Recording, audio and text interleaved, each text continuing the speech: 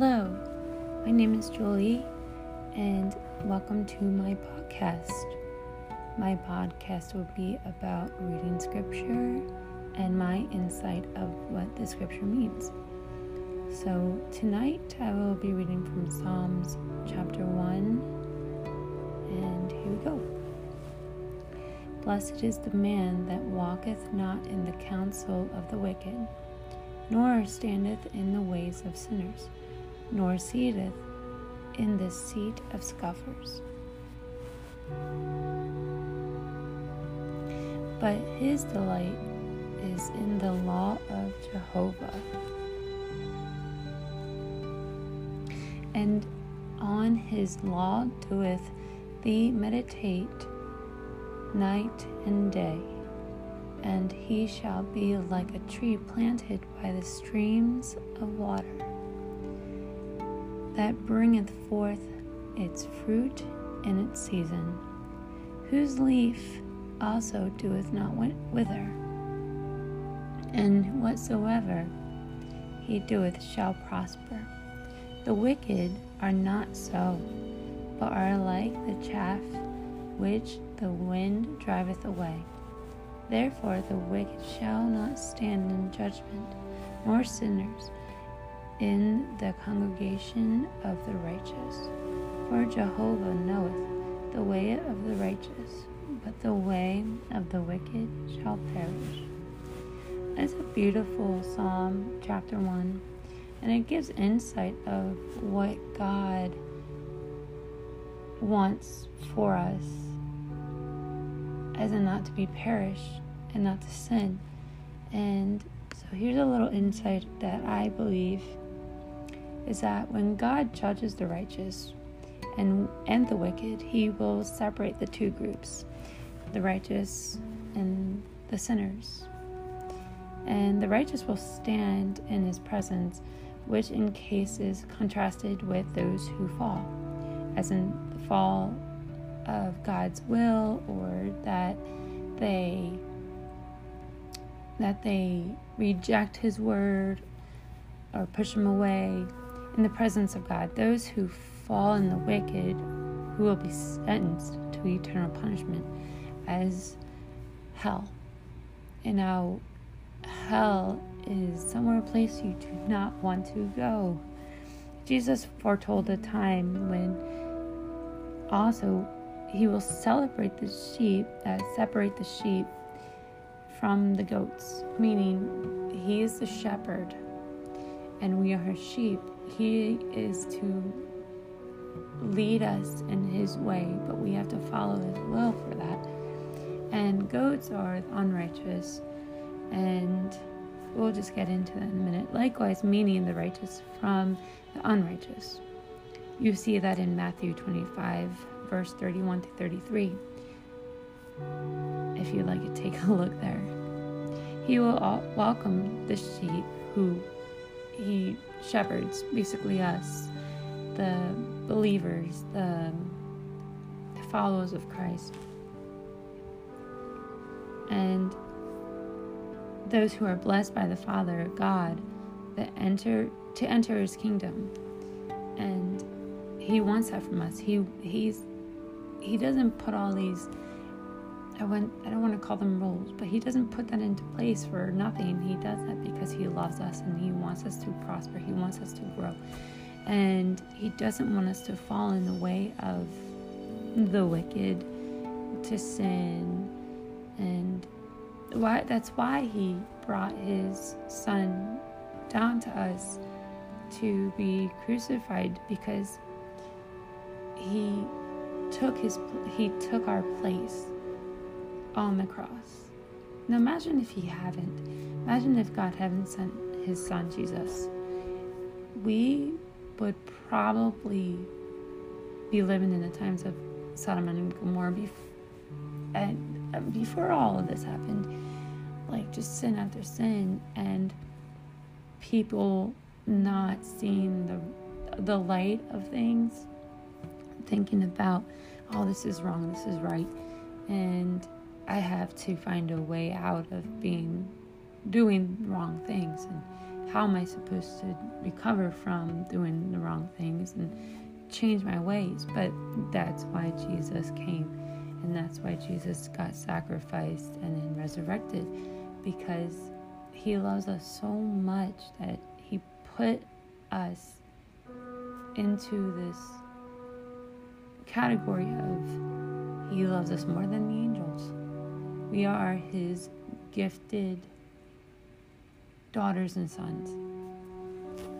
And that is why, I know I'm getting off subject about here, but that is why we don't just, Christians don't say, oh, this is religion, this is relationship. It is relationship. It's relationship between father and son and daughter, who we are when we become the family of Christ, when we put our hearts into believing and follow the will of God for us.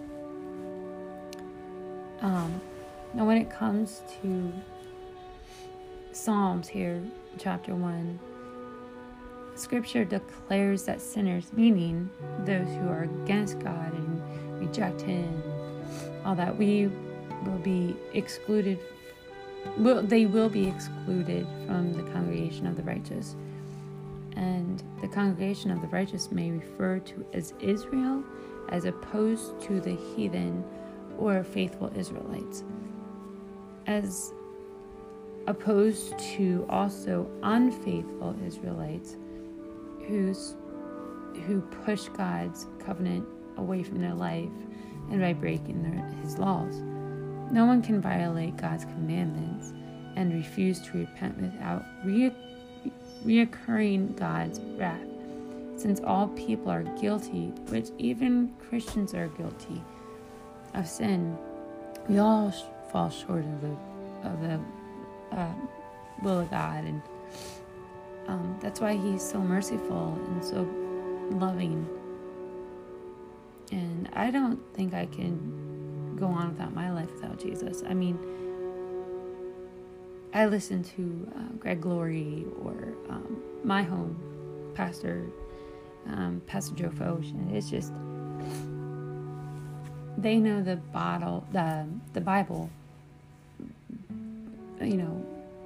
front and back, cover to cover, and the more I listen to them each day, I learn new things, and they may go into a verse or a chapter or a book in the Bible and read it, and I would read it, but I would get a bigger perspective and not see it my way, but I see it their way, and it brings a clarity of what God's trying to tell me because they have more knowledge about it. But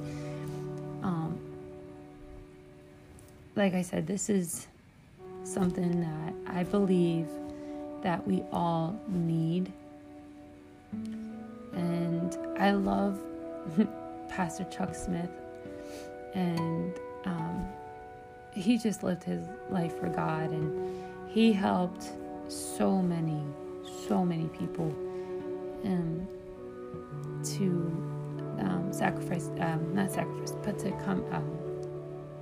confess their sin and become followers of Christ. And it's just amazing how God has actually changed my life, because I used to do a lot of things I wish I never did, and I met wonderful people in my life now that are followers of Christ. And at my church now, we are calling what we do is called the D groups, and these D groups are discipleship groups, and learning how to become a disciple and how to discipleship to each other in our group.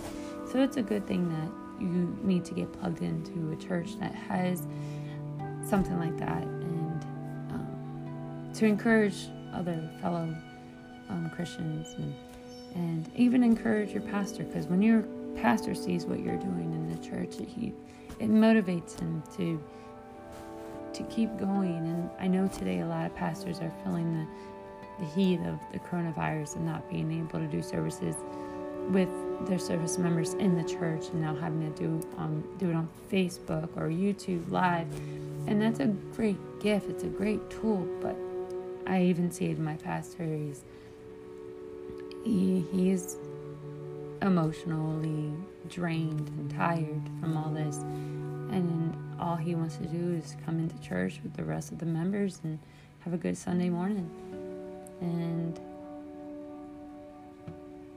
I just pray for everybody out there, that even the pastors and the other members from all over the world of different churches, that we help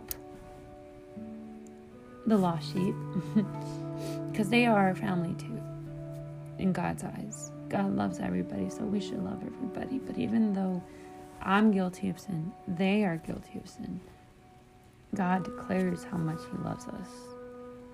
And I think it's a very important thing to have in your life, even if you don't believe. So I hope you enjoyed this podcast, my very first podcast, and I'm going to just pray for those out there that are sick, and the pastors and the families and the parents that have to homeschool their children, that don't have much knowledge about it because their children have been going to school, but also the families that already do homeschool. So let's just bow our heads, if you may. Dear Heavenly Father, thank you so much for another beautiful day. Whether where we are, it's still a beautiful day. Lord, I lift up all the pastors and churches that are going through difficulty of not having members in the church who are coping this in an emotional way, and even the schools and the people that are losing their jobs and not being able to pay for anything.